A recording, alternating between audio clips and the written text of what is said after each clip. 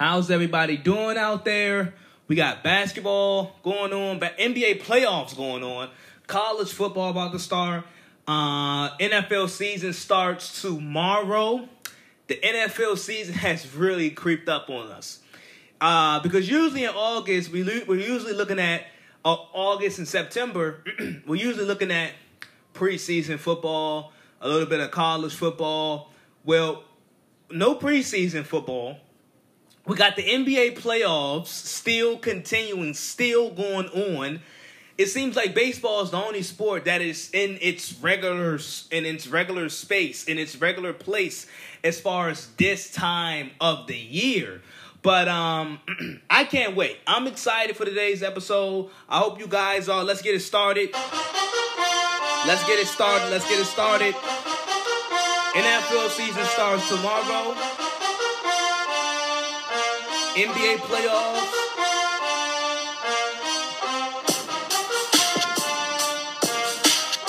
The baseball, MLB playoffs. Playoff baseball starts soon.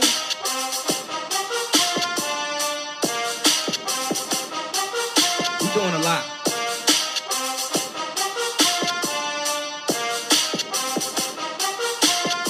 I got a lot to get into today, guys. I'm going to let this rock for a little bit.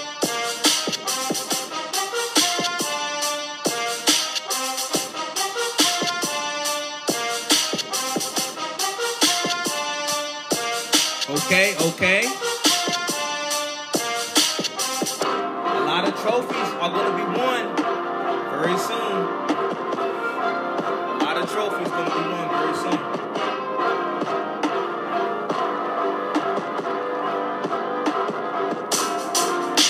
Okay.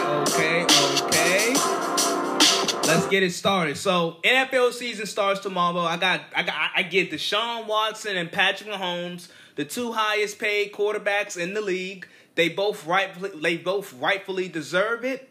I can't wait. I'm excited. I get playoff basketball. I get the college football. We now get an NFL football. We haven't gone this long without NFL football ever, I don't think. I don't think we ever gone this long without NFL football. No preseason. We get into the regular season automatically. This should be a fun start. I have my top 10 teams. If you are a regular listener and if you've been listening to the IKP back in last football season, you do know that I do my top 10 teams. I give you guys my top 10 teams on a weekly basis. I'm going to start it off this week with giving you guys my top 10 teams. Also, I got a personal favorite of you guys. You guys love Coach Lee. I'm bringing on Coach Lee on today. He's going to give his predictions. I can't wait. Boy, oh boy, this is a good one. I told you guys on Saturday, on the Saturday podcast. I said, hey, the Saturday episodes, it's going to be some predictions. I'm going to, lay out some of the ball games that's coming on Sunday as far as the NFL season. Give you guys a little bit of the NBA playoffs. But I told you guys, Wednesday, real deep analysis on Wednesday. So let's start with the NBA playoffs. The NBA playoffs. I've watched just about every team that's remaining. The Miami Heat did defeat the Bucks in 5 games, a gentleman's sweep. The Heat did beat the Bucks. I've watched most of that series. I already gave you guys my thoughts on that series about Giannis and the Bucks. I think it's smart of the Bucks that they are going after a point guard because I think that's with the Bucks potentially going after Chris Paul and going after him as far as trading for Chris Paul. I think that should help. Because you look at the Bucks, like Eric Bledsoe, not particularly a great shooter, didn't really play well in the bubble. They're missing a point guard. Malcolm Brogdon was really good for them. He was really solid for them. They could have used somebody like Malcolm Brogdon in this series because they lack point guard play. They lack point guard play, and I think that's smart of the Bucks. We got to see what Giannis does because the Bucks are going to offer him the Supermax contract. Giannis does not have to sign the Supermax contract. He can wait it out and play another year until he hits the free agency market, and potentially the Bucks are going to offer him the Supermax again in next year's free agency if he doesn't sign the Supermax in this offseason. I don't think, and I'm not. I've thrown out my conclusions as far as like Giannis leaving and the places he should go. I'm not necessarily rooting for Giannis to leave because the Bucks. It's a good story. It's a good it's a good regular season team. They haven't been really good in the postseason. Quite frankly, that's just what it is. They haven't been good in the postseason. And Giannis particularly hasn't played well in the postseason, especially in this past series. So I'm not saying Giannis should leave. I'm also not saying Giannis should stay. But Giannis shouldn't sign the Supermax contract this offseason. He shouldn't. He should allow the Milwaukee Bucks to build this team a little bit more better. Go out a little bit better, not more better, a little bit better. Go out, get a point guard, Chris Paul. Go out and get Chris Paul. Go out and make some more roster moves. Let's see if Mike Budenholzer can change up his system, and let's see what they do next year. So I'm not leaning more. I just gave you guys what I think he should do, or what might be the better move, or what actually could possibly happen. But I could care less if Giannis goes and goes to Golden State or Miami or Toronto, or if he stays in Milwaukee. I just gave you guys that. I just laid that out for you guys. But as I was saying, back to my main point before I got sidetracked with the Milwaukee Bucks and Giannis, my main point about these playoffs this year in the NBA bubble in Orlando. I watched all of these teams. I watched the Clippers, I watched the Nuggets, Lakers, Rockets, Celtics, Raptors, all of those teams. I watched all of them. And what I have noticed is all of these teams are really good. All of these teams, including the Clippers, none of these teams are elite. None of these teams that are remaining are elite, even including the Milwaukee Bucks. None of these teams are elite. They're all really good. I think there's levels to, you can rank who's the best. I think the Clippers overall are the best. But I think all of these teams, Celtics, Lakers, Raptors, Rockets, Lakers, did I say the Lakers? The Nuggets. All of these teams are really good.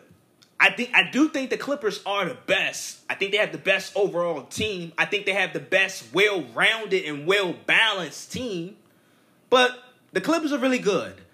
And I watched the Clipper game. I watched Game 3. They did a hell of a job late and down the stretch. The Clippers were down 7 with about 6.5 minutes to go in that game. Doc Rivers called the timeout. The Clippers flipped the switch. Defensively, they got much more aggressive. They got much more physical. The passing lanes for Jokic were closed. Kawhi, PG, Patrick Beverly, they were aggressive. They were more aggressive on the ball. And I watched the Lakers last night. The Lakers flipped the switch. LeBron played absolutely well in the first half. He had 29 first half points. And then the third quarter, he had 4 great blocks. He's just showing you how versatile he is, even at the age of 35 in year 17. Still showing you how versatile he is. Playoff Rondo did come alive. I was wrong. Playoff Rondo did come alive. And I think he does. And Rondo, he does give. He gives the Lakers an additional ball handler that is much needed. Rondo can set up guys. Rondo is a traditional throwback point guard. He can involve and get others involved. Last night, the shot was falling, so he had 21 points with 9 assists, and he played really well. So the Clippers are able to flip a switch, and when the Clippers flip a switch, especially defensively, when they lock in defensively, boy oh boy, they look elite. The Clippers look elite when they lock in defensively. But guess what? Even the Clippers that I think the Clippers are gonna win the title. I think they're the best team. But even the Clippers, they're really good at most times. They're not elite. They're really good. Now they have moments where they look very elite and they look unbeatable. But for the most part, the Clippers are really good. Like throughout that game, and the Nuggets, they match up, and surprisingly, at least to me, the Nuggets match up pretty well with the Clippers. I don't think they will win this series. I think the Clippers will win this series. The Nuggets won't win this series. I don't think so. But they match up pretty well. And looking at the Clippers and Nuggets, especially in Game 3 and in Game 2, the Clippers sometimes look disinterested. They sometimes look disinterested and out of order. They don't look like they're fully engaged at times, which is a problem. And I've touched on that problem a bit, and that's what worries me about the Clippers. If that was my one thing, if it was one thing that gives me any type of hesitancy with the Clippers, is sometimes they look disinterested. And like Kawhi, except for, let alone from Kawhi, some of the other guys look a little disinterested at times. Now, in the fourth quarter, when Doc called that timeout, and they were down 7, by the way, Paul George played really well in Game 3. He played really well. But in that fourth quarter, 6.5 minutes left, the Clippers flipped the switch. That's why I never understood why I think some of these sports debates and some of these sports topics that we debate upon, it's just so silly. It's so silly. I had somebody call me. But as I was saying, we have so many of these debates. Like, some of these debates about sports, about certain sports topics are just silly. You often hear that debate, can a team flip a switch?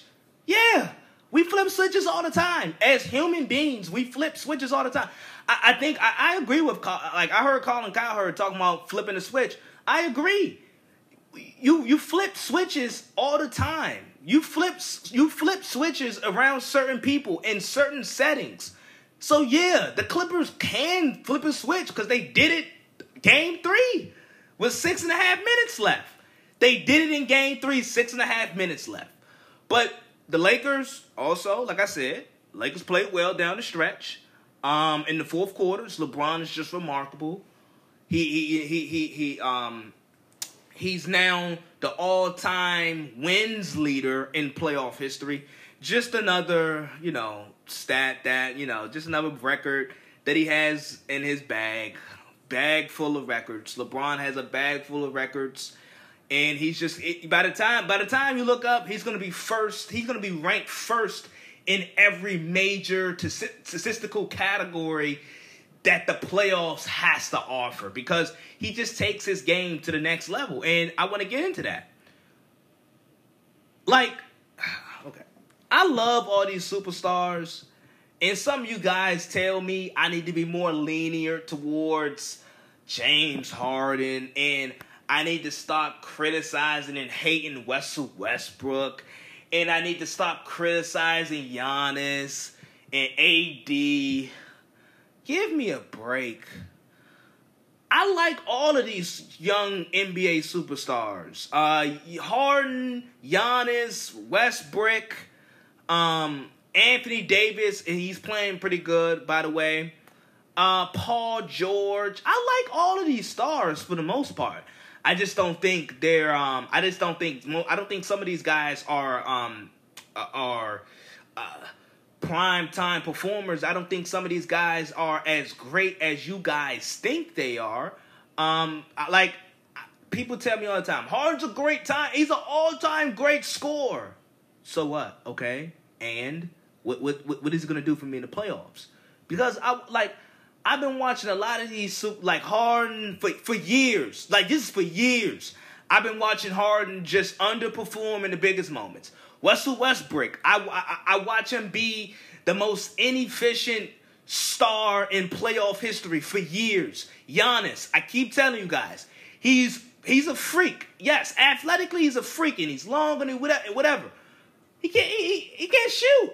He can't shoot. He can't shoot a 3-point shot. Give me a break. I told you guys, Pascal Siakam. I like Pascal Siakam. I think he's a good all-star. I never bought into the fact that Pascal Siakam was going to be the guy that's going to take the Raptors back into the finals, back to a championship. No, I think he's more for two, like he was last year behind Kawhi. It's not a shot against him. Anthony Davis, I think he's talented. He's probably the most talented player in the bubble. You can make an argument. But is he better than LeBron? Because even no matter how great Anthony Davis is, and even with LeBron being older and not at his peak anymore, or even not in his prime anymore, some of you guys would think. Even when watching the Lakers, you can tell LeBron is just so much better than Anthony Davis. And you would think with LeBron getting older, Anthony Davis in his prime, you would think the margin would be much shorter than what it is, but it's not. The margin is wide, even with a great and talented player like Anthony Davis. And Paul George, you guys want me to love Paul George so bad. I like Paul George. I think he's a great player. I think he's a great player. I think he's a great two. You guys try to tell me that Paul George is this and that. You guys want me to call him playoff P. I'm not calling him that. Now, he did have a great game in Game 3. He played really well. He shot the ball really well. Made several three-pointers, big-time shots, got to the free throw line. Great. But when I'm talking about dependable, bringing leadership, bringing all of those qualities, consistency, these two guys that I'm about to name, they just step their games up in the biggest moments. And that's LeBron James and Kawhi Leonard. LeBron James and Kawhi Leonard, they rise to the occasion every single time. Leadership, consistency, dependable. Yeah, I know Kawhi does the load management. Okay, he does in the regular season. It works. It works in the postseason. It works in the postseason. San Antonio, Toronto, now in the Clippers, and then LeBron. He's nothing but consistency. When you look up the word consistency and longevity, a picture of LeBron James should be right there every single time, along with Kawhi Leonard. So when people ask me, who's your two best players in the league? LeBron and Kawhi. LeBron and Kawhi. LeBron is the best facilitator in the league. He's the best point guard in the league when he wants to be. At times, he can be a pretty solid defender, steal. And then with Kawhi, Kawhi, best two-way player in the game. He's the best player to get a stop. He's the best player to get a bucket. Mid-range game is flawless, consistent. He gives you a quiet 30 points, and I think he's going to win a title this year. And with LeBron, like I said, you can make a case he's the greatest player of all time. He has a damn strong, good argument, a damn good argument for it. Yeah, that's what LeBron is. That's what Kawhi is. They're the most consistent players in the league. The most consistent all-stars. Yeah, Westbrook is good, and he's athletic, and he's fun. Nah. Luka, he's great, but he's young. Giannis, great, athlete, dynamic, can't shoot. Harden, underperforms in big moments. Paul George, yeah, he's more of a 2. He's more of a second option. Can't be my first option. Simple as that. So let's talk about Dak and the Cowboys. Let's talk about Dak and the Cowboys. And I just want to point some things out with that Deshaun Watson deal and why Deshaun Watson got that deal and why Dak did not get that deal. I'm going to tell you guys why. Okay, so Deshaun Watson deal and Dak got franchise tag. There's been a trend in the league with some other young quarterbacks that have gotten they've gotten big time deals. Jared Goff in the Rams, Carson Wentz in Philly, Deshaun Watson in Houston, Patrick Mahomes in Kansas City.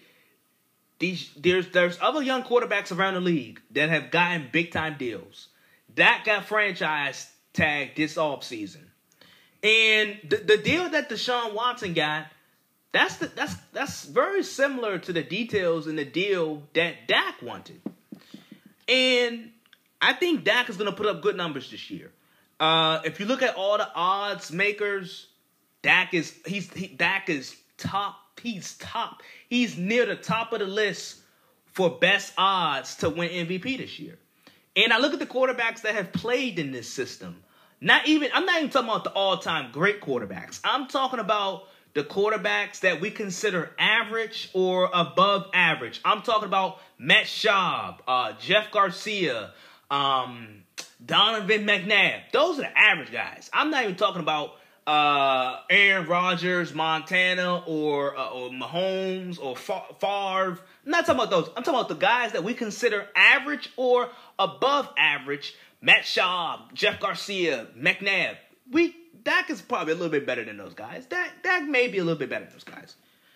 But I look at the numbers I took Deshaun Watson's best year and Dak's best year. And I'm looking at it. Statistically, you would think, well, Deshaun Watson would have better stats because Deshaun Watson's the better quarterback. Most of us think that Deshaun Watson is the better quarterback, and Deshaun Watson arguably is a top 5 quarterback. You would think Deshaun Watson would have better numbers, right? Well, it's not the case.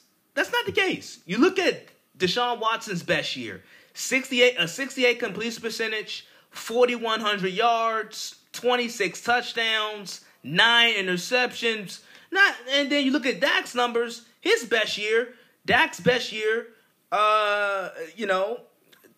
65 completion percentage, 4,900 yards, 30 touchdowns, and 11 interceptions. So you look at these two guys, but like if you put them side by side and look at their best statistical years, Dak in some categories are better. So they're pretty much the same. There's a couple categories that Dak is better in, but they're pretty much the same. Their best you look at their best years statistically, stats-wise, head by head. Deshaun Watson, Dak, there's no difference. But you know what the only difference is? The only difference between Dak and Deshaun Watson is really good. But Deshaun Watson has put up these numbers despite the lack of talent and the lack of talent around him and the lack of weapons that he's not had. Deshaun Watson has put up these numbers despite all of that. Dak, on the other hand, has put up these numbers because of the talent he's had. And this is what I mean by the Cowboys. First, I think we got to give more credit, and I've been saying this for the last year or so, but we got to give more credit to Jerry Jones. As crazy as Jerry Jones is, we got to give more credit to them. We got to give more credit to Jerry Jones and Stephen Jones because they're they give Dak great talent. Since Dak has entered the league, he's had a great O-line. He's had a great running back. He's had weapons on the perimeter. He's had an offensive-minded coach. I'm not a big fan of Jason Garrett. I know you guys are not a big fan of Jason Garrett. I think he's mediocre, but he is an offensive mind. He is an offensive mind, and he was a former quarterback for the Cowboys. So I think we got to give a little bit more credit to Jerry Jones and Stephen Jones and what they have built with this Cowboys team as far as roster-wise. Because for the last few years, the Cowboys have had good rosters. Dak, especially on the offensive side of the ball, Dak has had a great supporting cast. So this is what I mean with Dak. I have two questions for the Cowboys. Is Dak and the Cowboys, are the Cowboys and Dak going to win big games? And when I mean by big games, I mean big games versus winning teams, versus teams with winning records. Because that's been the problem with the Cowboys.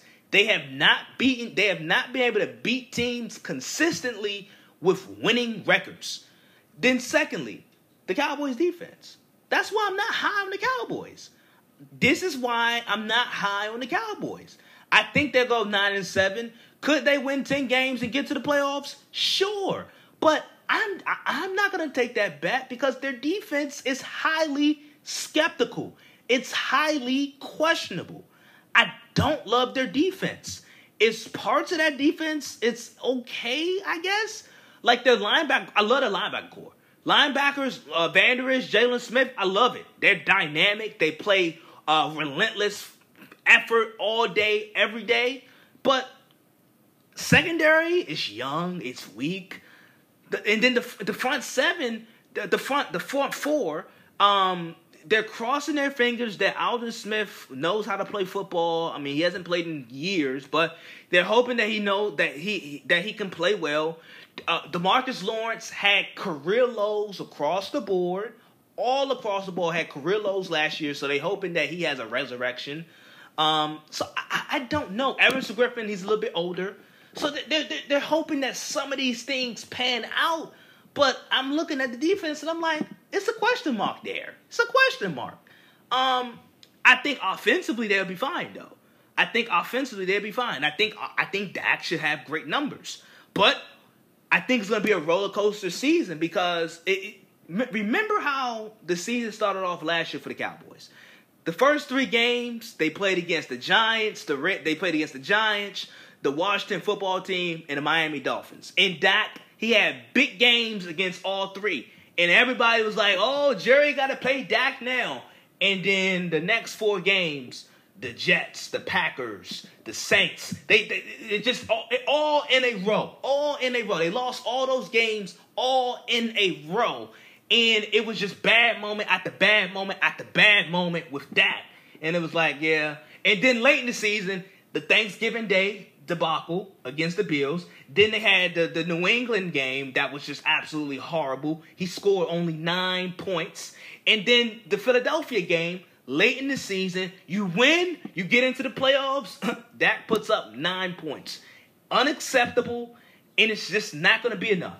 Those are my questions that I have for Dak. And that is why Deshaun Watson, he got his deal, and Deshaun Watson's a top 5 quarterback. You can make an argument he's the top 5 quarterback.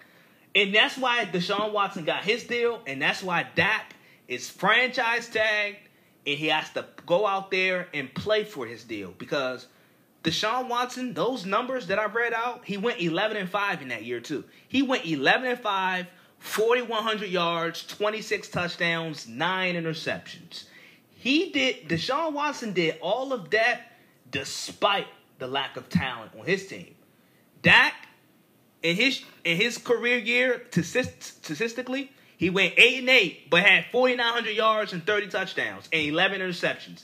Dak did all of that because of all of the supporting cast, because of all the talent. So as mentioned, I got a guest coming on and happening right now. Let me get him. All right. So as I already told you guys, I gave you guys my NFL predictions last week. I told you guys I'm bringing on a guest. You guys like his takes. I don't know why. I think some of his takes are just absolutely ridiculousness. I think it's just utter blasphemy. But you guys like him, so I decided to bring him on again. He's going to be on throughout the football season. He's also a great defensive mind, great coach. So I got Coach Lee with me. So, Lee, the football season starts tomorrow. We got Kansas City, defending champs, playing against Deshaun Watson. Should be a pretty good game. So, I told Lee, hey, come with your predictions. So, let's just start with your predictions. First, how you doing? I'm doing great, man. I'm glad you having me on, man. And I can't wait for tomorrow to see some football, man. Yes, we haven't had it in a long time. So, let's just go ahead and start with the AFC. Okay. AFC West. AFC West. So,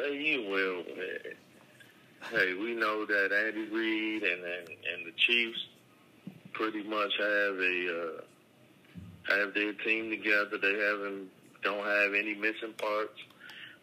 They've signed all their young talent, so they're putting pieces together to be the next dynasty. So I have them at 13-3, leading the division. I believe that the Raiders are a little better than what they were last year.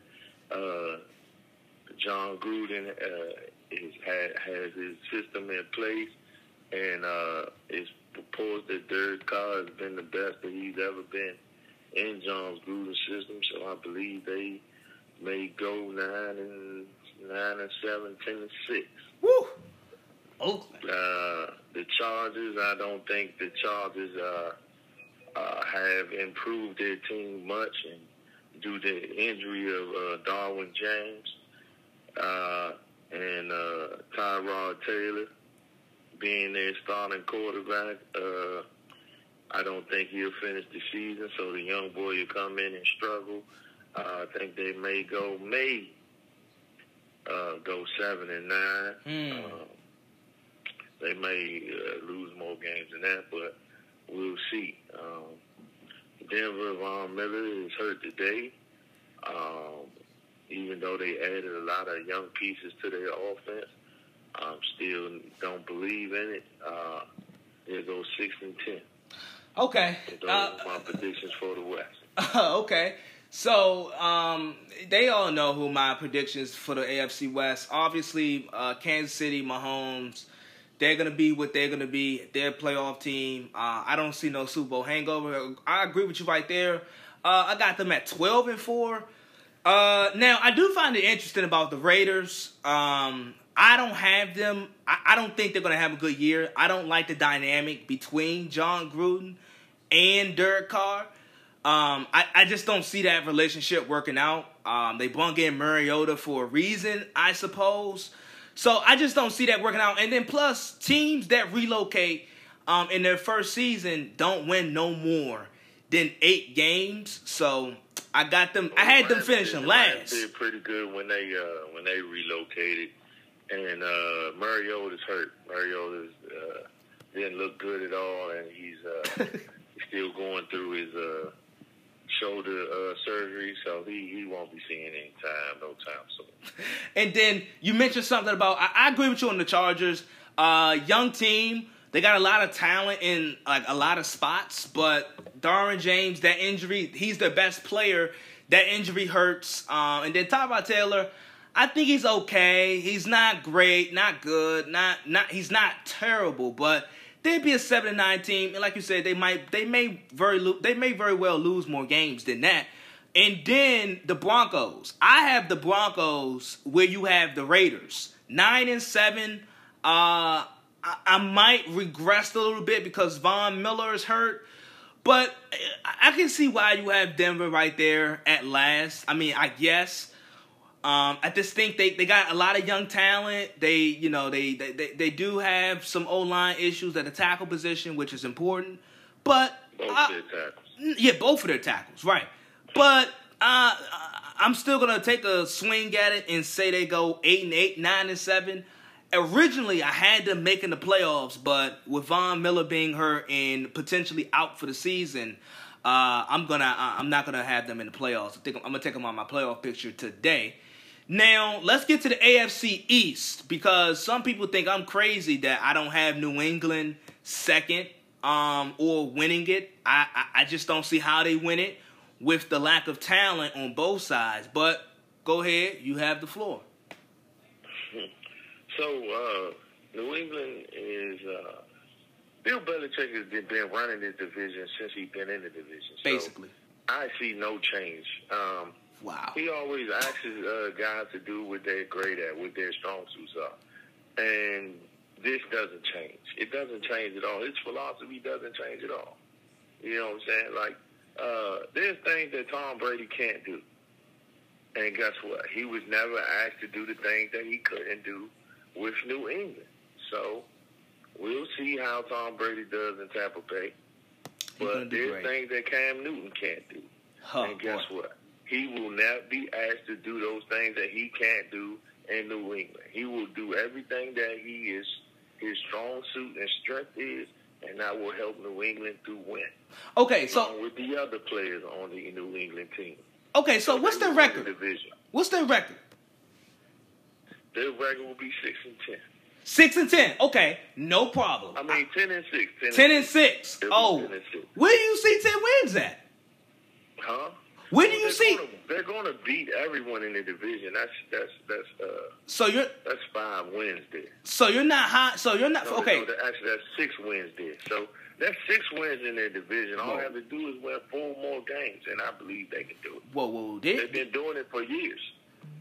Yeah, they've been doing it for years with Tom Brady, and like, okay, this is the reason. Now, let me get. They've also been to the playoffs without Tom Brady.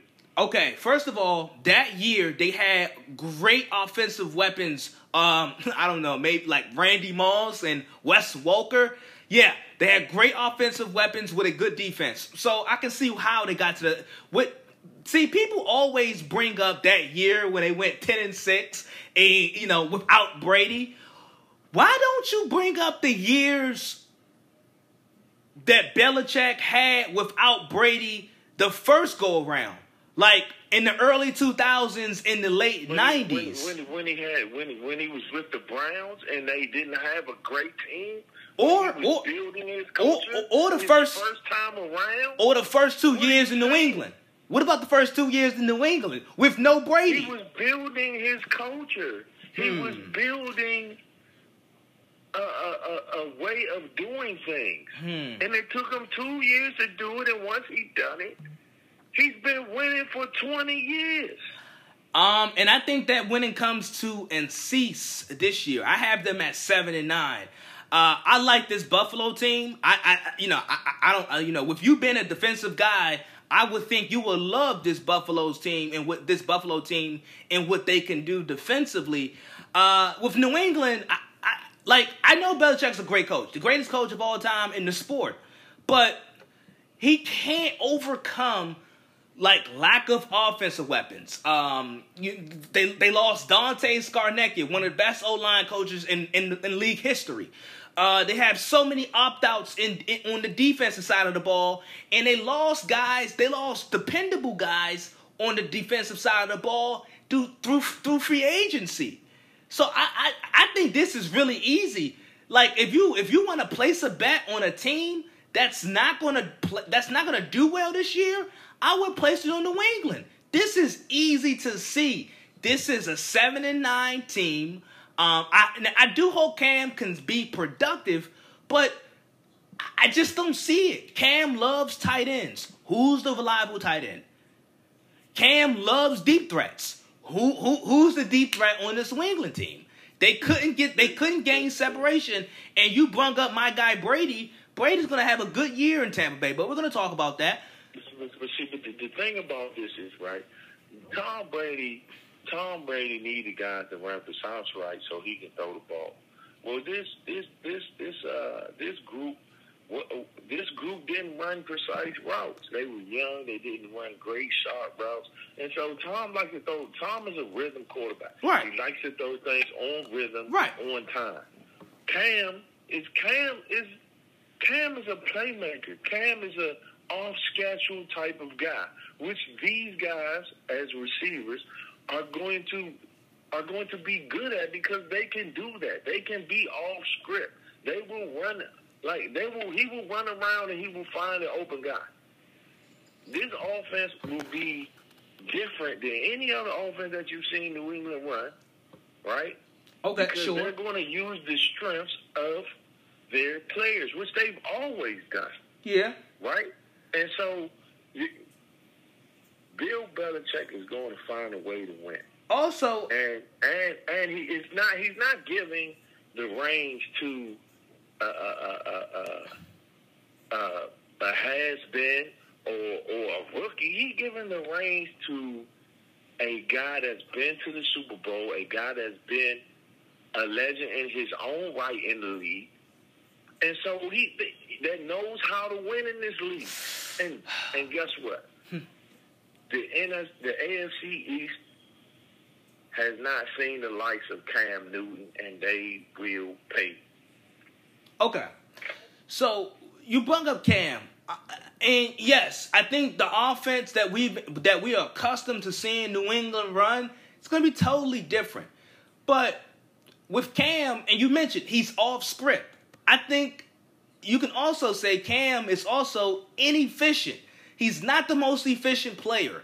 And even when the rumors were swirling around about Cam and Belichick possibly signing Cam, I never quite took it serious until it actually happened, because everything that Cam stands for, Belichick, that's the total opposite of Belichick. Belichick like efficiency. Cam is inefficient. Belichick is serious. Cam is more loose. I never saw the two matching up. Now they're buddies. They're buddies. And Belichick is he's giving Cam Newton more compliments than he's gave Tom Brady in the last 10 years. So, but with Cam, I just don't think he'll be efficient enough. Because it's not gonna be due because he's inefficient as a quarterback. It's not going to be because of that. But I don't think these receivers are good. Julian Edelman led the league in drops last year, and then it's a bunch of young guys, no functionable tight end. I just don't see how this thing works in New England offensively. Defensively, can Belichick make some guys play a little bit higher or a little bit better than what they actually are? Sure, but even with that, I think they lost so many dependable guys on defense. I just don't know how people can't see this. I see 7-9 written all over this team. I'm sorry. Okay, 7-9. That's what you got, but that's what I see with the Buffalo Bills. 9-7. I see the Buffalo Bills at 9-7. Josh Allen, I'm not sure if he's going to make a bigger step than what he made last year. How can you say that? I think he may have reached his ceiling, and I'm not sure. I'm still not sure about it. You know, I think he's a playmaker with his legs, but he still is inaccurate as a passer. True. And I don't know if he can handle the big moments. He's led the Buffalo Bills down in big moments, and I think so. He may have reached his ceiling. And as you talk about the defense is pretty good, but they still need help in the secondary. They brought Josh Norman has went with his coach, and he's still having, they supposed to revive his career, but he's been nicked up and hurt. And so he hasn't showed well in training camp. So they still need help in the secondary. So, and then the front seven is getting a little old. Yeah. So I don't think they're going to be as good as they were last year, but they still be efficient. Okay. The defense, you made some good points about the defense. You made some good points about Josh Allen. I tend to agree with most of that. I think he's talented. I think he will get a little better. It's hard for me to not see him get a little better. Just another year in the league. You give him a really good receiver in Stephon Diggs, somebody that can that's a deep threat, and you can now finally utilize Josh Allen's talents with his strong arm. I kind of have them at 10-6, 11-5 because I don't think New England will be the top dog in the AFC East. But fine. I'm not mad at that because Josh Allen, I am still questionable about him. Like, he is raw, and his decision making it's quite frankly terrible at times. But not mad at that. So how about who do you have winning the AFC South? It's a whole bunch of average. The South, I have the Titans winning the South. Okay, I'm not mad at that. Yeah, I think with a steady run game and a strong defense, they should be able to win the South. We got they've been there in a pedestrian league. I don't think the Texans are very. I think they're average. May wheel with them, but I don't think he's enough to be, for them to be they may squeak into the playoffs, but I think they're 9-7, 8-18. I also think the Colts don't know how Phillip Rivers going to look this year with the Colts. Yeah. But I think they're a young and talented team. But I don't know if they can reach the hump. I think they're going to be either average or really good. So right now they're at an 8-8 for me. The Jaguars, I just don't believe in Minshew or Jay Gruden offense, and I think they're going to be terrible. They're tanking. They're tanking on purpose. I don't really love that division. To be honest, I don't love the AFC. I see two really, really good teams, two Super Bowl quality teams with Baltimore and Kansas City. And then after that, it's just a bunch of question marks, it seems, in average, especially in the AFC South division. I think Tennessee, I have them finishing second at 9-7. They've been 9-7 for like the last 3 years. So I think they'd be 9-7. They'd be second in the division. I have Indianapolis at 10-6. I'm a little skeptical of Phillip Rivers, but he did go from one of the worst O-lines in football to one of the best O-lines in football. So I think that's going to help. They got somebody under center who's pretty. I think Rivers could be pretty good. Then I don't think, like Indianapolis, they're not going to ask him to go out there and throw 30, 35 times. They're going to ask him to go 20, 25 times, and let's just hope he can limit the turnovers. Plus, I like Indianapolis defense. Houston, average. I love Deshaun Watson. I think he's a special talent.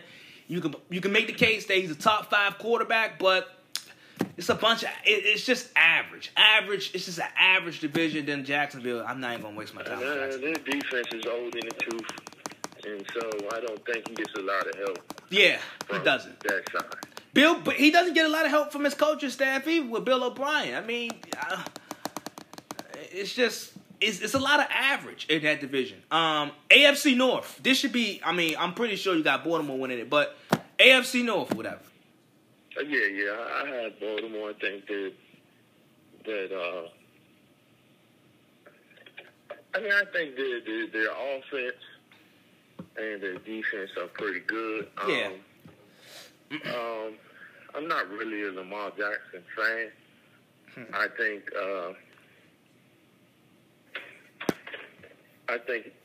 the league will catch up with them pretty soon, but not this year. Not during the pandemic year. Okay. How you feel about Pittsburgh? Because I'm skeptical. Because I like Baltimore. Everybody likes Baltimore. Baltimore, I think, is going to be a really good team. And they should win some playoff games this year. But how you feel about Pittsburgh? Because I'm skeptical. I'm skeptical about Ben Roethlisberger's health. I love their defense, but I'm skeptical about offensively. Is Juju a number one? Is Ben going to be healthy? how you feel about Pittsburgh? I got them at 9-7, but it wouldn't surprise me if they go 8-8 again. Well, no, I think with Ben Roethlisberger, it gives them at least 2 games. So I think they're going to go 10-6. I got Baltimore going 12-4, and they're going 10-6. And I think if Roethlisberger can finish the season, they'll be a playoff team. They'll be right there in the thick of things. Yeah, and like you said, I like their defense as well. And I just like the way Tomlin does things. He's always finding a way, and don't be surprised if another receiver emerges, because every other year they know how to pick them. Yeah, they really do. They do. And so, Juju's going to have some help. So, and Roethlisberger knows how to get the ball to people. So, I'm excited about seeing him do his thing this year. If he can stay healthy, they'll be in the thick of it at the end. Okay. I'm not too mad at that take. I love their defense. Their defense is just it's hands down a top 5 defense, arguably probably the best defense in football. You can make the argument. Pittsburgh does have a great history of finding and just having great receivers. With Ben, I think you're right. If he can stay healthy, I have them at 9-7 because I like Baltimore, and I think Cleveland should be in the thick of things too. If they can if everything can work out and click for them.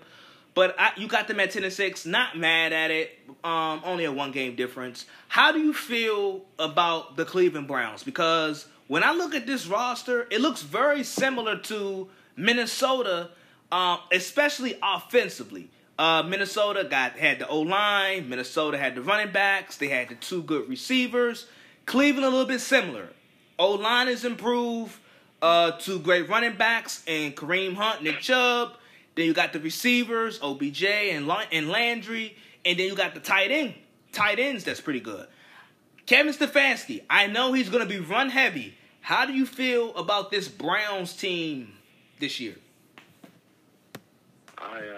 I think they're a 7-9 team. 7-9. Okay. I'm not Baker Mayfield, man. I'm not. I'm not a fan, and I don't think he's that good. Defensively, they have a lot of talent. They have a lot of talent on both sides of the ball. A lot of young talent.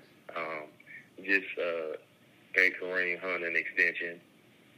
So they got a run game, and I think them having a run game and playing tough defense, that they're going to be a tough and physical team. Just don't think they're going to have enough to beat Pittsburgh and Baltimore. Yeah, it's a tough division. I just don't think they have enough experience. Not mad at that. I'm not sure their culture has gotten to win yet. You know what I'm saying? Like, they've had such a bad losing culture that even with the talent that they have, I don't think it's there yet to win. Okay, I'm not mad at that. Culture-wise, I do wonder about the culture. In the pandemic year, I wonder how long it takes that offense to start clicking, especially under Stefanski. That's a valid point. I got them at 9-7 because I think, and I'm not a huge fan of Baker. I'm not. They know I'm not a huge fan of Baker. I get on Baker a lot. I was criticizing Baker damn near every week last year. So I think this is a make or break year for him. And I think Reeds would be easier and simpler because of Stefanski. So let's just move on to the NFC, which is obviously the better conference. Let's start in the NFC East because we talk a lot of NFC East. Let's start with NFC East. You sure you don't want to wait till the end for them? Oh, well, we ran through all the divisions. Oh, okay. So NFC North. Okay, NFC North. Okay, so I'm a AR fan, so I think they're the cream of the crop in this division. And I know you talk so much about him going down. Yes. But he's in the division with a subpar quarterback in Minnesota. Oh, Lord. A guy that they brought in somebody to take his job in Chicago, and a Stanford, a quarterback that's coming off injury in Stanford at Detroit. So he's the best quarterback in this division, and their defense has gotten better. Mm-hmm. And I just think they know how to win. They just know how to get it done, and so they're going to win the division 11-5. Okay. I got Minnesota at 11-5. I think Minnesota has the better overall roster. And Kirk Cousins, here goes my thing with Kirk Cousins. He's not Aaron Rodgers. Obviously, Aaron Rodgers is right. You're right. The best quarterback in the division. But Kirk Cousins, he's better than what people actually give him credit for. Now, and his reputation does overshadows that because he's bad in big games, in big moments, in big spots. He's bad. That's as simple as that. He doesn't win in those type of moments. But I do think with the addition of Njoku, overall talent, overall roster, I'm leaning more towards Minnesota, but I'm not mad with Green Bay. I do think they lack a second reliable option. They are crossing their fingers that Davante Adams stays healthy for the entire year because he missed a month last year and he finished first in yards, receptions, and touchdowns. So it just goes to show you that they lack a reliable second option. And like you said, I think Aaron Rodgers is still arguably a top 5 quarterback, but he is declining. I think he is declining. He leads the league in throwaways, and when there's plays to be made at certain times, he throws the ball away. So I think he is declining. I do see decline. And all last year they were 13-3, but they felt more like 10-6. And I think they're gonna be 10-6 this year. So you talked about you're not big on Chicago. I'm not either. I think they're just in transition mode. They'd be 8-8. Do you buy that the Lions are underrated? I don't buy it, but do you buy it? I think they could probably surprise some people, but I think there's only one guy from the Belichick tree that I think that is pretty good, and that's Miami's coach, Brian Flores. Just that they're in such a rebuild. But the other disciples just aren't. Yeah, just aren't good. They're not good. They're not good as head coaches. And so I don't think Detroit can overcome that. Yeah, I'm not huge on Matt Patricia. He looks more like a coordinator. He still got the pencil on the side of his head. I just don't think he's a good coach. He just seems more of a coordinator than a coach. Let's move on to the NFC West. I think this is the best division in football. You already know how I feel about Kyle Shanahan, the 49ers. I think they're going to be pretty good. You know how I feel about Russell Wilson. He's Seattle's saving grace. Who's going to win that division? That's a tough division. Well, once again, I agree with you about San Francisco. They've added some pieces to the pieces that they've already had. And their run game is so dynamic that, once again, it doesn't give you a lot to catch up with because of what we're going through in the pandemic. I think the run game is, if you can run the ball, you're gonna be a pretty good team. Yeah. And that's the run game and defense travel. So if you can run the ball and play good defense, you're gonna win. And I think they're gonna win the division at 12-4. Yep. I think Seattle will be at 10-16. I think the Rams will be at 8-8, 9-17. This may be the only division that can squeeze 3 people in the playoffs. I'm not really sure about Arizona. I'm not a fan of their coach, even though a lot of people think that Kyler Murray is going to be a superstar. That's me. I don't think he's going to be a superstar. I think this second year will show a lot of, see, the one thing about the league and quarterbacks like him is that, and I may be wrong, but when you're an athletically gifted person, that's what you rely on. You rely on your athletic gifts, and you make plays through that. But when you finally get down into it and you have to be able to read defenses and go through progressions, it kind of takes you away from your natural ability. So I don't think he may still be pretty good this year, but next year, once everybody is forcing him to be a real NFL quarterback, and he start getting touched, he'll be RG3. You see what I'm saying? I was waiting for a comment like that. I was waiting for a comment like that. That's just crazy. First, I'm not mad at none of your predictions. I think people are overrating Seattle. I love Russell Wilson. He's a great quarterback. He's been underrated for years. He's finally getting his love that he deserves, and he should get more love than what he's getting now. But that's neither here or there. I don't love Seattle. One of the best offensive talent that he's ever had. Yeah, definitely. And with Seattle, I think he's going to have a hell of a year.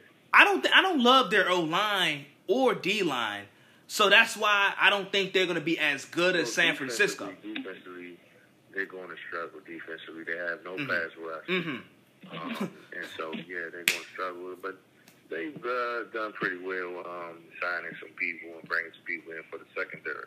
So it may be okay. Yeah. They're probably going to be, in the teens in defense, but they'll probably be at the top of offense. Definitely. Top 5 offense, I believe. So, and you slid that Kyler Murray comment in there, and I you're right. I'm not a huge fan of Cliff Kingsbury. What? Your alma mater fired you. That's just bad. So I'm not a huge fan. He got to prove it to me. With Kyler, I like Kyler. I think he does. He's very athletic, and I do worry about his size, especially behind that Cardinals O-line. It's not particularly the strongest. I do think he will, intellectually, I think he will get to that step, and he'll show people like you, intellectually, that he can be a really, really good NFL quarterback. I'm not mad at your Rams prediction, even though I got the Rams at 8-8. It's such a strong division. I feel bad for the Rams because they're a really good team. In any other division, they will probably be a playoff team, but it's just, this division is just so strong. Your Kyler point, though, I think Kyler's going to prove you wrong. I like Kyler. The DeAndre Hopkins signing, that helps. That's going to help him. So I think Arizona be 8-8. I'm not mad. Like I said, I'm not mad that you got the Rams at 8-8 or 9-7. I'm not mad at that. They could possibly do that this year. I think the Rams could possibly surprise some people, man. Because Vance Jefferson is going to be a dog at receiver. Mm-hmm. And so he's going to shock some people. I heard he's tearing it up at camp. Yeah, and so, he's a big guy, tall, fast. So, a guy coming in and he's not actually be number one. He's not even actually be number two. Mm-hmm. But That's just big. getting them on the field and just saying, "Hey, do what you do." That's gonna help Cup and them other guys get open as well. So, Golf has had a pretty good camp, and I think they're gonna give you guys some problems. They are. They're gonna win that game. Come Sunday. They're gonna win that game on Sunday night. Now and see, this is the thing about Lee. I think this is why you guys like him, because he's slick. He brings in slick comments. So when he was talking about the Patriots, he brought in Tom Brady. So let's talk about the NFC South. Now, I do have the Saints winning that division. They added veterans like Emmanuel Sanders and Malcolm Jenkins. I think those are big time. Those are guys that's going to come right in week one, ready to play. I do think the Saints win the division, but I think the Tampa Bay Buccaneers are right there.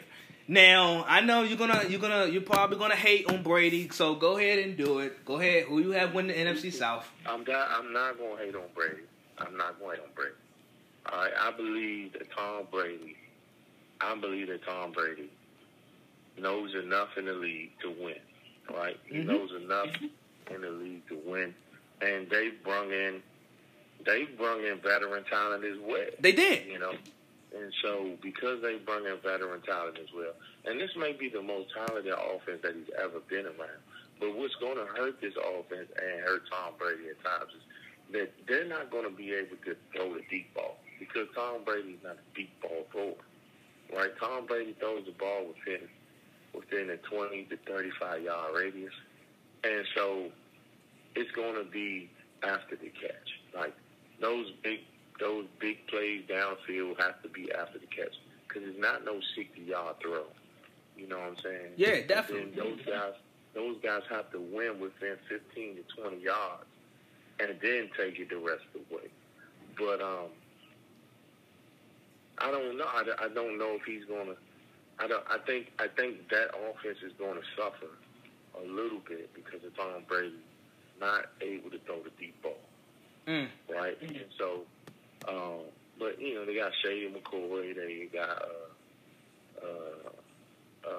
what's the kid from Fournette. Denver. Fournette just came in, and not to mention the rookie that they had last year. Uh-huh. So the run game is going to be pretty good. Offensive line was not bad. You bring in Gronk, so now they had 2 tight ends. Actually, they had 3 tight ends. Yeah. Because they still have O.J. Howard, so they got 3 tight ends.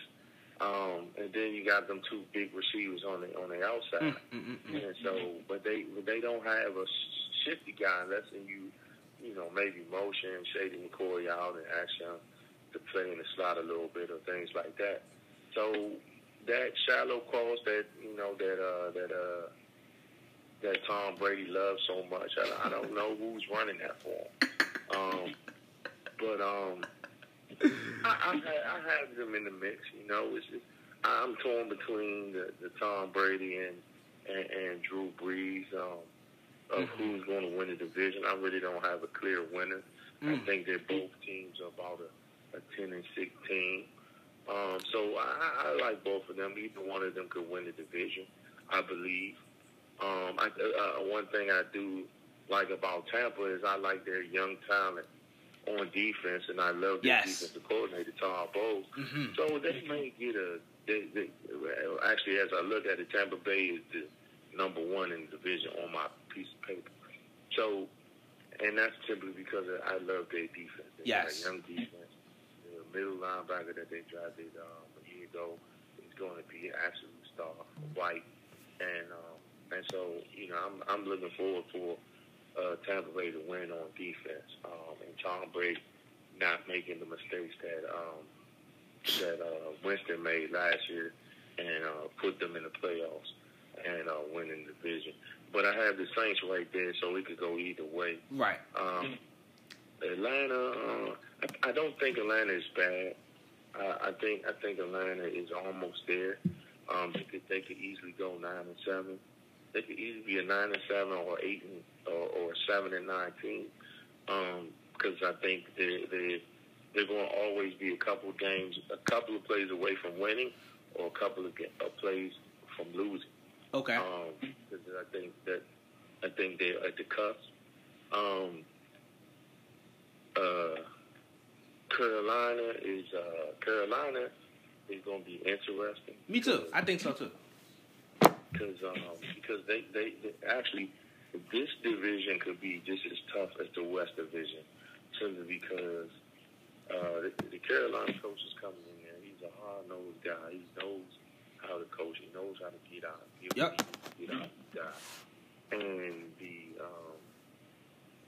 the Bridgewater, the Bridgewater signing was great because, the offensive coordinator they bringing in was from LSU, but he actually was with the Saints, and he knows Bridgewater, and Bridgewater knows his offense. So it's not like they're coming in where he's coming in and learning a new system. He knows the system. And so, and I like their young receivers in Samuel and DJ Moore, and then McCaffrey. So I really think that they're going to be sneaky. Yeah. I think this division is going to be tough. It is. I love your breakdown of that whole division. Basically, I told people I saw Carolina. Some people had Carolina at 3 and 4 wins. I'm like, no. Carolina is going to be. They're going to be a sneaky team, an interesting team that's going to spoil you some playoff hopes for certain teams. With Bridgewater, McCaffrey, those receivers, Matt Rule, he's fiery. The defense still got a ways to go, but I think Carolina's going to be very interesting, and I'm glad to see that you have them at 7. You're finally taking some notes at 7 wins. Watch out for Brown, the defensive tackle that they drafted. Yes, he's going to be an absolute beast. Okay. So you didn't hate on Brady. That's good. Even though you say he can't throw the deep ball, which is true, he's more intermediate and precise. So the NFC East. Let's get it. The NFC East. So I got Philly. I like Carson Wentz. I think Carson Wentz and Doug Peterson is the best quarterback and coach duo in the division. They got better than secondary with Darius Slay. I do worry about that left tackle position. Hopefully they can get that thing figured out because my guy Carson Wentz got to stay upright. But you already know, I want to see where you got my Cowboys at too. Well, the thing about it is that the Cowboys and Eagles both of these guys could easily win this division, right? And so, right. They can either be 6-10 or 8-8. Either one of them, to me. Okay, so and this is why I say that. We go with the Cowboys. As I look at my paper, I have the Eagles and the Cowboys, right? So I have an arrow going both ways between these two teams. Right? Okay. And this is why I say this, because the Cowboys probably have the most talented team on paper. Yeah. Whole division. Okay. But this also is a new style of coaching. Yep. And on both sides of the ball, even though they retain their offensive coordinator, he still has to do different things. What the head coach wants him to do. So it's still a different system. It's still going to be a different style of playing. The offensive line has been very good over the years, but the biggest piece that kept them good was the center. So yep. That's a big missing piece for you guys. Even though, the receiver has been turning it up in camp, and Dak has been looking pretty good. Offense, offense don't win you games because as you know, you guys been 8-8 the last couple of years, and it's because you was there by your offense and defense never showed up. So I don't think you did a lot in improving your defense.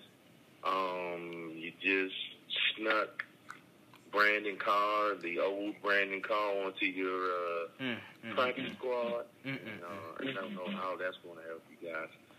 But like we said, a running game, you can run the ball, which we know you guys can do, and you can play. And if you can play solid defense, that's the question mark. Yeah.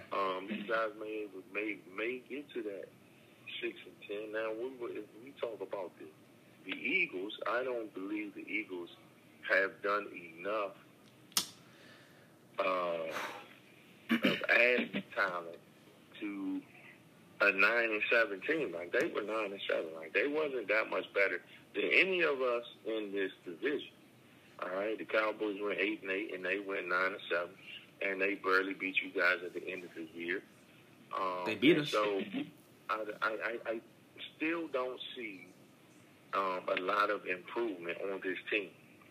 I've seen. I think the Cowboys have caught up with the Eagles. I think the Redskins are catching up with the Eagles.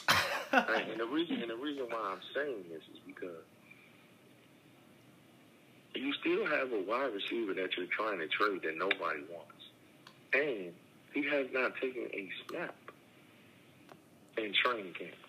He has a Liz Frank injury, and he's probably going to take another snap for the Eagles until about week 5 or 6. All right? And then you have a rookie that you drafted that's supposed to be the next Jackson, right? But he has a shoulder injury, so he will be out for the next 4 weeks. So he's not going to play. So now you back at what you were last year when you was throwing footballs to guys that just came off the couch. You still have those guys. And I think we've gotten better. We've gotten better. We got those guys on tape, and they're not that good. Right? So I think the Eagles, and I also think that the other teams have caught up. The Cowboys and the Redskins have caught up with the Eagles because they have competent coaches now. They have coaches that win the Super Bowl. And even though, Doug has been to the Super Bowl and he has won the Super Bowl, so has your coach. Your coach has been to the Super Bowl. He's won the Super Bowl. My coach hasn't won yet, but he knows how to get to the championship. He was on a championship team when he played football and won a championship. So they know what it looks like to win a championship. They know what it looks like to build a championship team. So I believe that those two teams are catching up with the Eagles. And so I think that the Eagles have their work cut out for them. It's not going to be easy for them. And the biggest team of the Giants is a big question mark because we don't know what type of Belichick disciple we're going to have. And so, they haven't been very successful as head coaches, and I don't know if he's one of them or not. So, even though, they had talent in Saquon Barkley, their offensive line, they say they have made it, big adjustments, but I don't know. They're still young in the offensive line. It is. They got Ingram, which is, as a tight end, he's not that good. I mean, some days he's great, and other days he never shows up. And their receivers haven't stayed healthy the last couple years, so we'll see what we get from them. Defensively, they need a lot of help. They got rid of a lot of good guys, and the guys that they replaced them with hasn't really shown up. So, so I had the Dallas could possibly win it. I believe that the Redskins could be a 9-7 team. Wow. I think the Eagles could either be a 10-16 or a 9-17 as well, and the Giants may win 6 games. Okay, so let me just break down what you just said. You mentioned the Eagles. I told you, coaching and quarterback wins in this league, and you know that. You know that. You're very much aware of that. I do think you make a great point with the Washington football team and the Cowboys. They do have championship level coaches. Ron Rivera didn't win the Super Bowl, but he got there. Mike McCarthy won a Super Bowl. So there is better coaching with these two teams at least, and we're still waiting on the Giants. With the reason with the Cowboys, the thing about the Cowboys is offensively, you made a great point. Offensively, they're going to be good offensively. They should be. You look at the quarterbacks that have played in this system. Like, I'm not even talking about the all-time great quarterbacks. I'm talking about guys like Matt Schaub, Jeff Garcia, Donovan McNabb, who was played in this system. I'm not even talking about Montana and Favre and Aaron Rodgers or even Mahomes. I'm talking about the guys that we consider mediocre or a little bit above average. Dak should be able to put up numbers. I don't think that's the question. The question for me with the Cowboys is, can they win big games? And can their defense generate enough stops? And I just have my question marks about the defense. Like, they're crossing their fingers that Aldon Smith works out, who hasn't played since I don't know when. DeMarcus Lawrence had career lows across the board all throughout last year. So I just hope and pray he comes through. Everson Griffin, bit older. So I don't know what I'm getting from this defense. The secondary is young. I wouldn't even want them to sign Earl Thomas because I worry about the chemistry aspect, and he just comes with a lot of baggage. And that's the last thing we need with this Cowboy team. The Washington football team, absolutely ridiculous. Absolutely ridiculous. You have them at 9-7. It's no way on God's green earth they're winning 9 games. It's just no way. I think Ron Rivera is going to do. I think he's going to do a good job. I think he's going to bring in. I think he's going to install a new culture. I think it's going to be similar to Miami. Like all last year, everybody was calling Miami the worst football team ever. But what Brian Flores did down there in South Beach, he was building a culture. And you can build a culture without winning a lot of football games. And I think that's what he's doing in Miami. And I think that's why Miami is going to prosper and win and go 7-9, possibly 8-8 this year. I think something similar is going to happen with this Washington team or whatever they want to call themselves. I don't know. Ron Rivera. The thing about the Washington team is that he's strengthening a culture. All right, okay, because it's a lot of Alabama guys on his team. Great. Right? Great. It's a lot of the reason why they're on this team is because you gotta speak up. I'm losing you. Hello? Yeah, there you go. Yep. Yeah. So it's the reason why it's a lot of Alabama guys on this team. Okay. It's because they know what it looks like to win. They're winners. They push the envelope. Okay. And so then he's bringing other high character guys that knows what winning looks like. Okay. And so that was already built. That's already within the team, the character of the team. All right. And so they got rid of guys that wasn't character strengthened. You know, that just showed up and was like, hey, you know, the NFL is a party. I make money. Woo, I'm partying with, and you know, I got hoes. All this, all those guys have been gone. They're gone. They're no longer part of this team, right? So he's put his handprint is on it, right? And so we're ahead of schedule when it comes to culture, right? We're ahead of schedule when it comes to culture as far as football is concerned. Now, when you talk about outside, you know, in the office, the owner's suite, and things like that, hey, we know that's all we do. We know that's haywire. We know that's ridiculous. But we're not worried about that. Like, our team And our players aren't worried about what Dan Snyder is going through and what the other owners are going through, because, the name change and all that.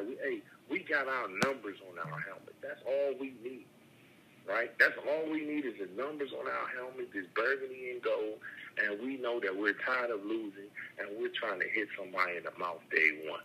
And that's what the Washington football team is all about. And we're the most underrated team in the league right now. Okay. Everybody thinks that, Haskins is a bust, right? Everyone thinks Haskins is a bust. This kid threw 50 touchdowns. 50 touchdowns. And his 1 year that he started as a quarterback, all right? And so he comes out at Ohio State. At Ohio State. Not at Buffalo, not at a Division I AA. No, at the Ohio State. Right? With a lot of talent. With a lot of talent, though. Okay, he had a lot of talent, but guess what? You can have a lot of talent and be a bum at quarterback. Oh, okay, sure. You know what I'm saying? You can have a lot of talent. Okay. And not throw 50 touchdowns. Sure. Like this guy threw 50 touchdowns. You know what I'm saying? And this is another thing, right? He beat out Joe Burrows, right? And the reason why I'm saying that he beat out Joe Burrows is because Joe Burrows is from Ohio. Do you know how hard it is for a guy to come from out of state to beat out the in-state guy? Yes, that's very hard. That's difficult. Very hard. Practically impossible. And this guy did it. He beat out Joe Burrows, and he's an in-state guy. Right? And so he as he comes out into the draft, right? And you look at the year before. And Sam Darnold didn't have any type of year that Haskins had, but he's going to be this. Josh Allen was nowhere near the guy Haskins is, and they say he's going to be this. And so now they give my man because, and I'm going to say it, he's an African-American quarterback, right? And so most African-American quarterbacks supposed to be dual threats, supposed to be able to run the ball to wood, right? Because he's a pocket passer, right? And he gets drafted to the Washington Redskins, which the head coach there did not want him, did not like him, did not want him to be a part of what he got going on, didn't talk to him when he was drafted, didn't talk to him at practice, didn't give him a helping hand at all. Everyone wants to talk bad about this kid, right?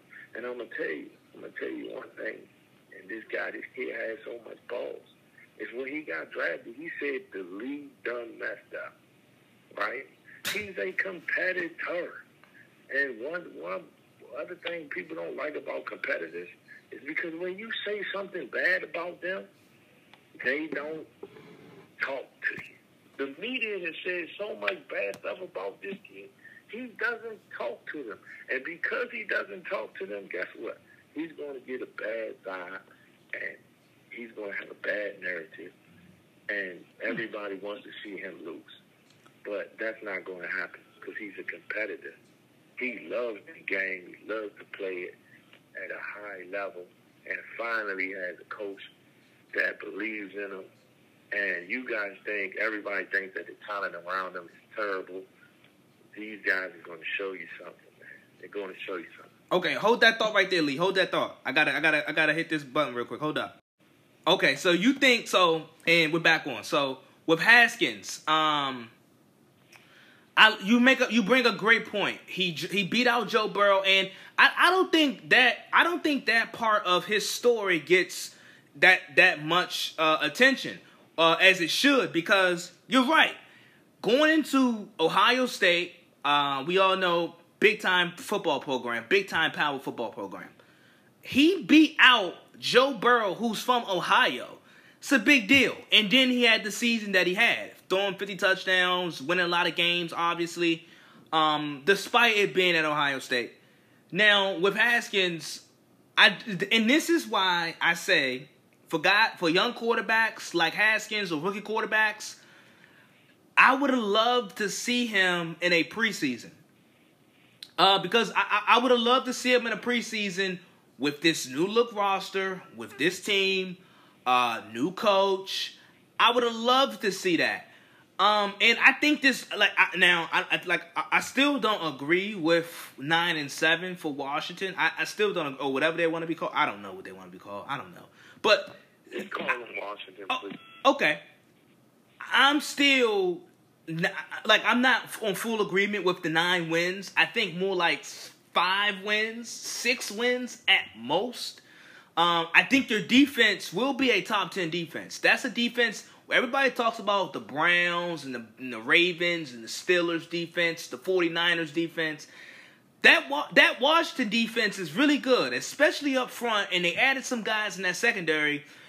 That Washington defense could be a top 10 defense, and I think it's going to keep you guys in a lot of games because I don't like the offensive weapons, the offensive personnel that you guys have. So that's my only thing with Washington.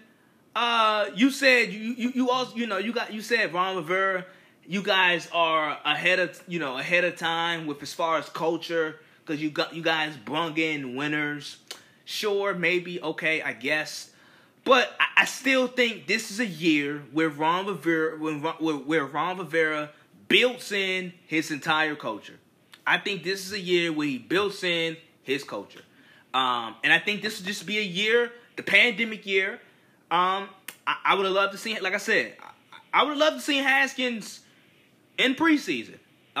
We couldn't get that, so I had them at 5-11.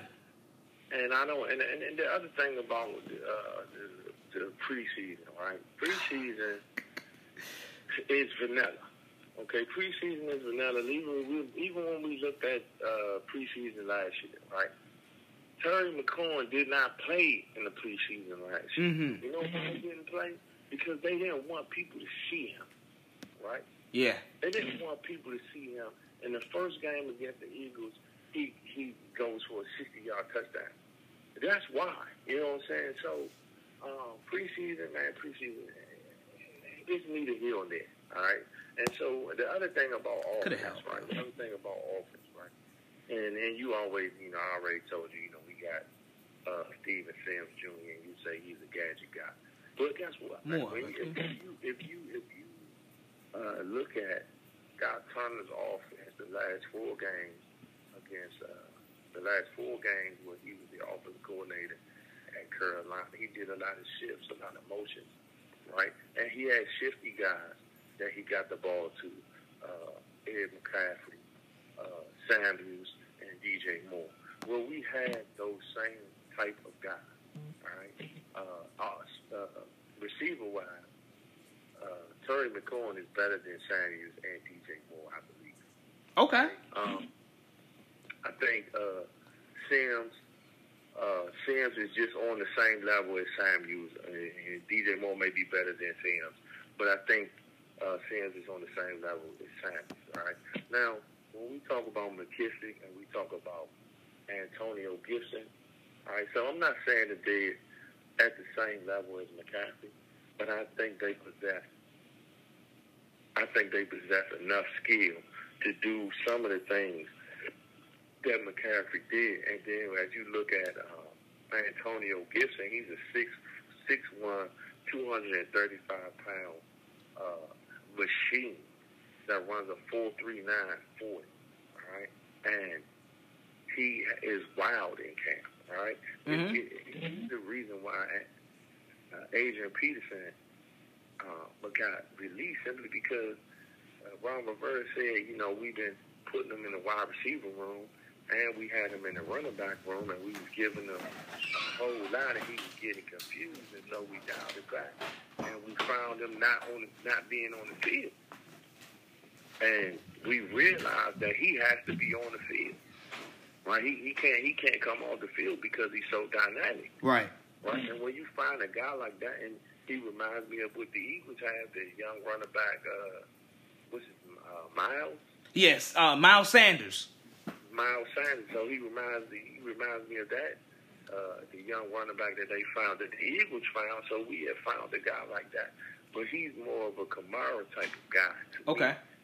Me, because because he's big, he's strong, he breaks tackles, he's fast in the open field. So it's going to be exciting.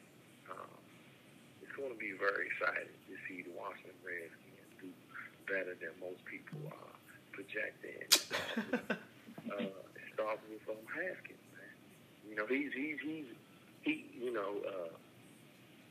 Vegas has said that he would be the number one quarterback, the first quarterback being benched this year. I don't believe that. Ooh.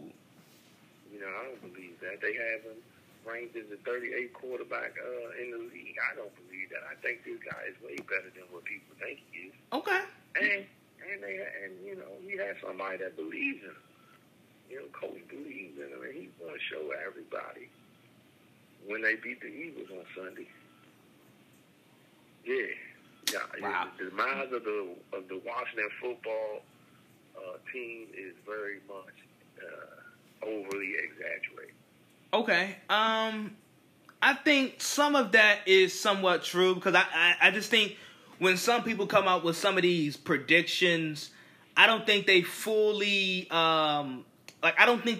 understand or know what's going on with every single one of these teams. So I do think we're privy to a little bit more information and just knowing what's going on because that's that's the home team. I can't wait to see it.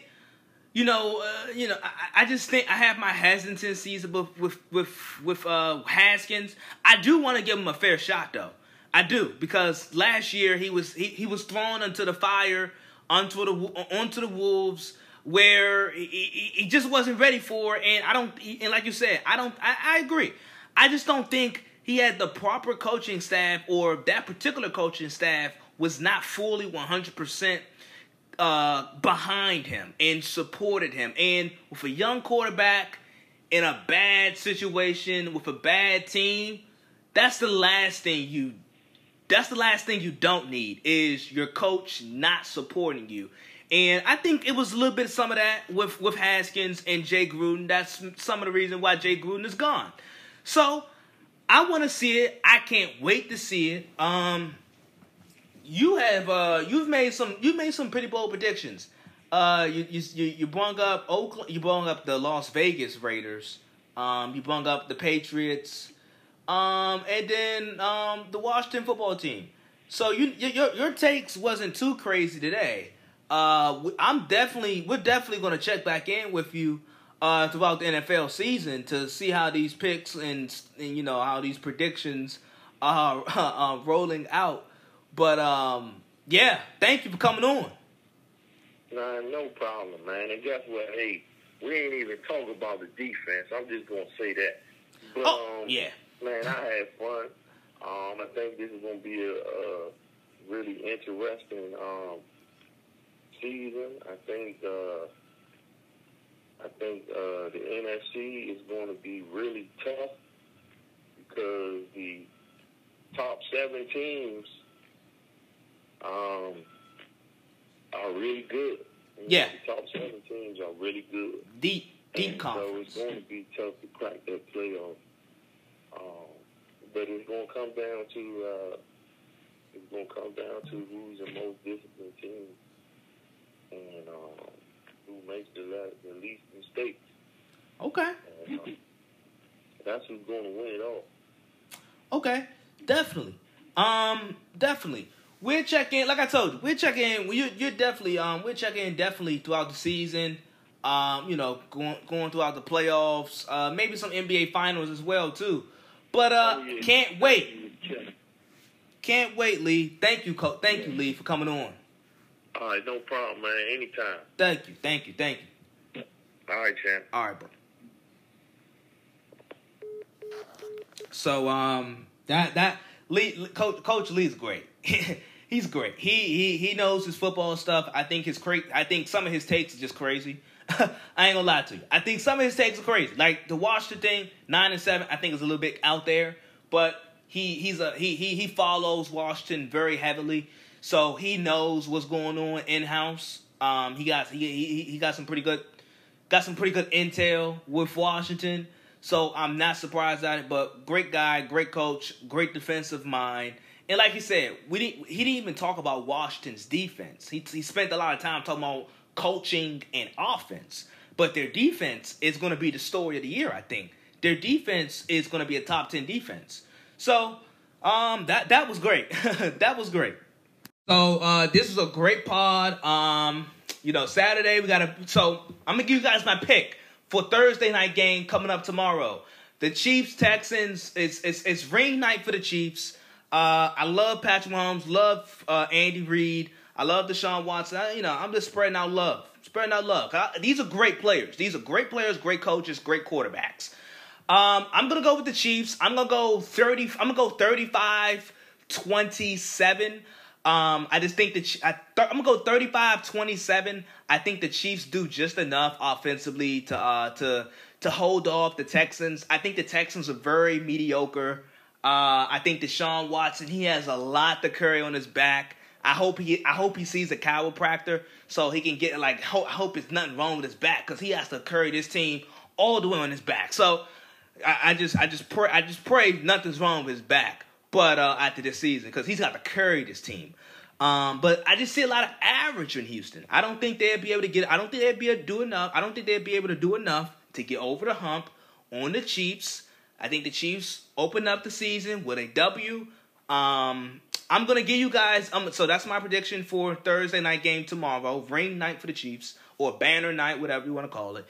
I'm gonna hold off on my top 10 teams until. On Saturday. I'm going to give you guys my top 10 teams on Saturday before the first Sunday of the NFL season. That should be really good. I didn't know my podcast was going to be this long. If you're still here, that's great. If you're not, that's fine too. But this is an interesting time. Because usually in August and September, it's all NFL football. But we still got NBA playoffs still going on. So, like I said, interesting time. It's a lot of content, a lot of deep analysis. You get the deep analysis on Wednesday. I give you guys predictions and lists on Saturday. And I'm going to give you guys my top 10 teams going into week 1 on Saturday, going into Sunday. And then my predictions for Sunday. So I gave you guys one of my predictions. Hopefully I start off 1-0 to start off the season. That should be pretty good. But other than that, I'm going to let you guys go. This has been a great pod. Thank you guys for listening. Shout out to everybody that's listening. Shout out to all the first-time listeners. Shout out to all the last-time listeners. Shout out to all the first responders. Really critical time in our country. Shout out to everybody who's listening. Continue to spread this podcast. Spread the word. You guys are doing a pretty good job at clicking. Love it. Love to see it. Thanks for all the love. Thanks for all the comments. Even the ones that disagree with me. But I'm going to let you guys go. Always remember, 2 choices, 1 decision. Yeah, that does it. I think that's it, right? Shout out to everybody that's listening on the DSPs, Apple Podcasts, Spotify, all those DSPs, whatever you're listening on this episode, or you use this podcast, whatever app you use to listen to this podcast, shout out to that. And I catch you guys on Saturday with my top 10 teams and my predictions. Deuces.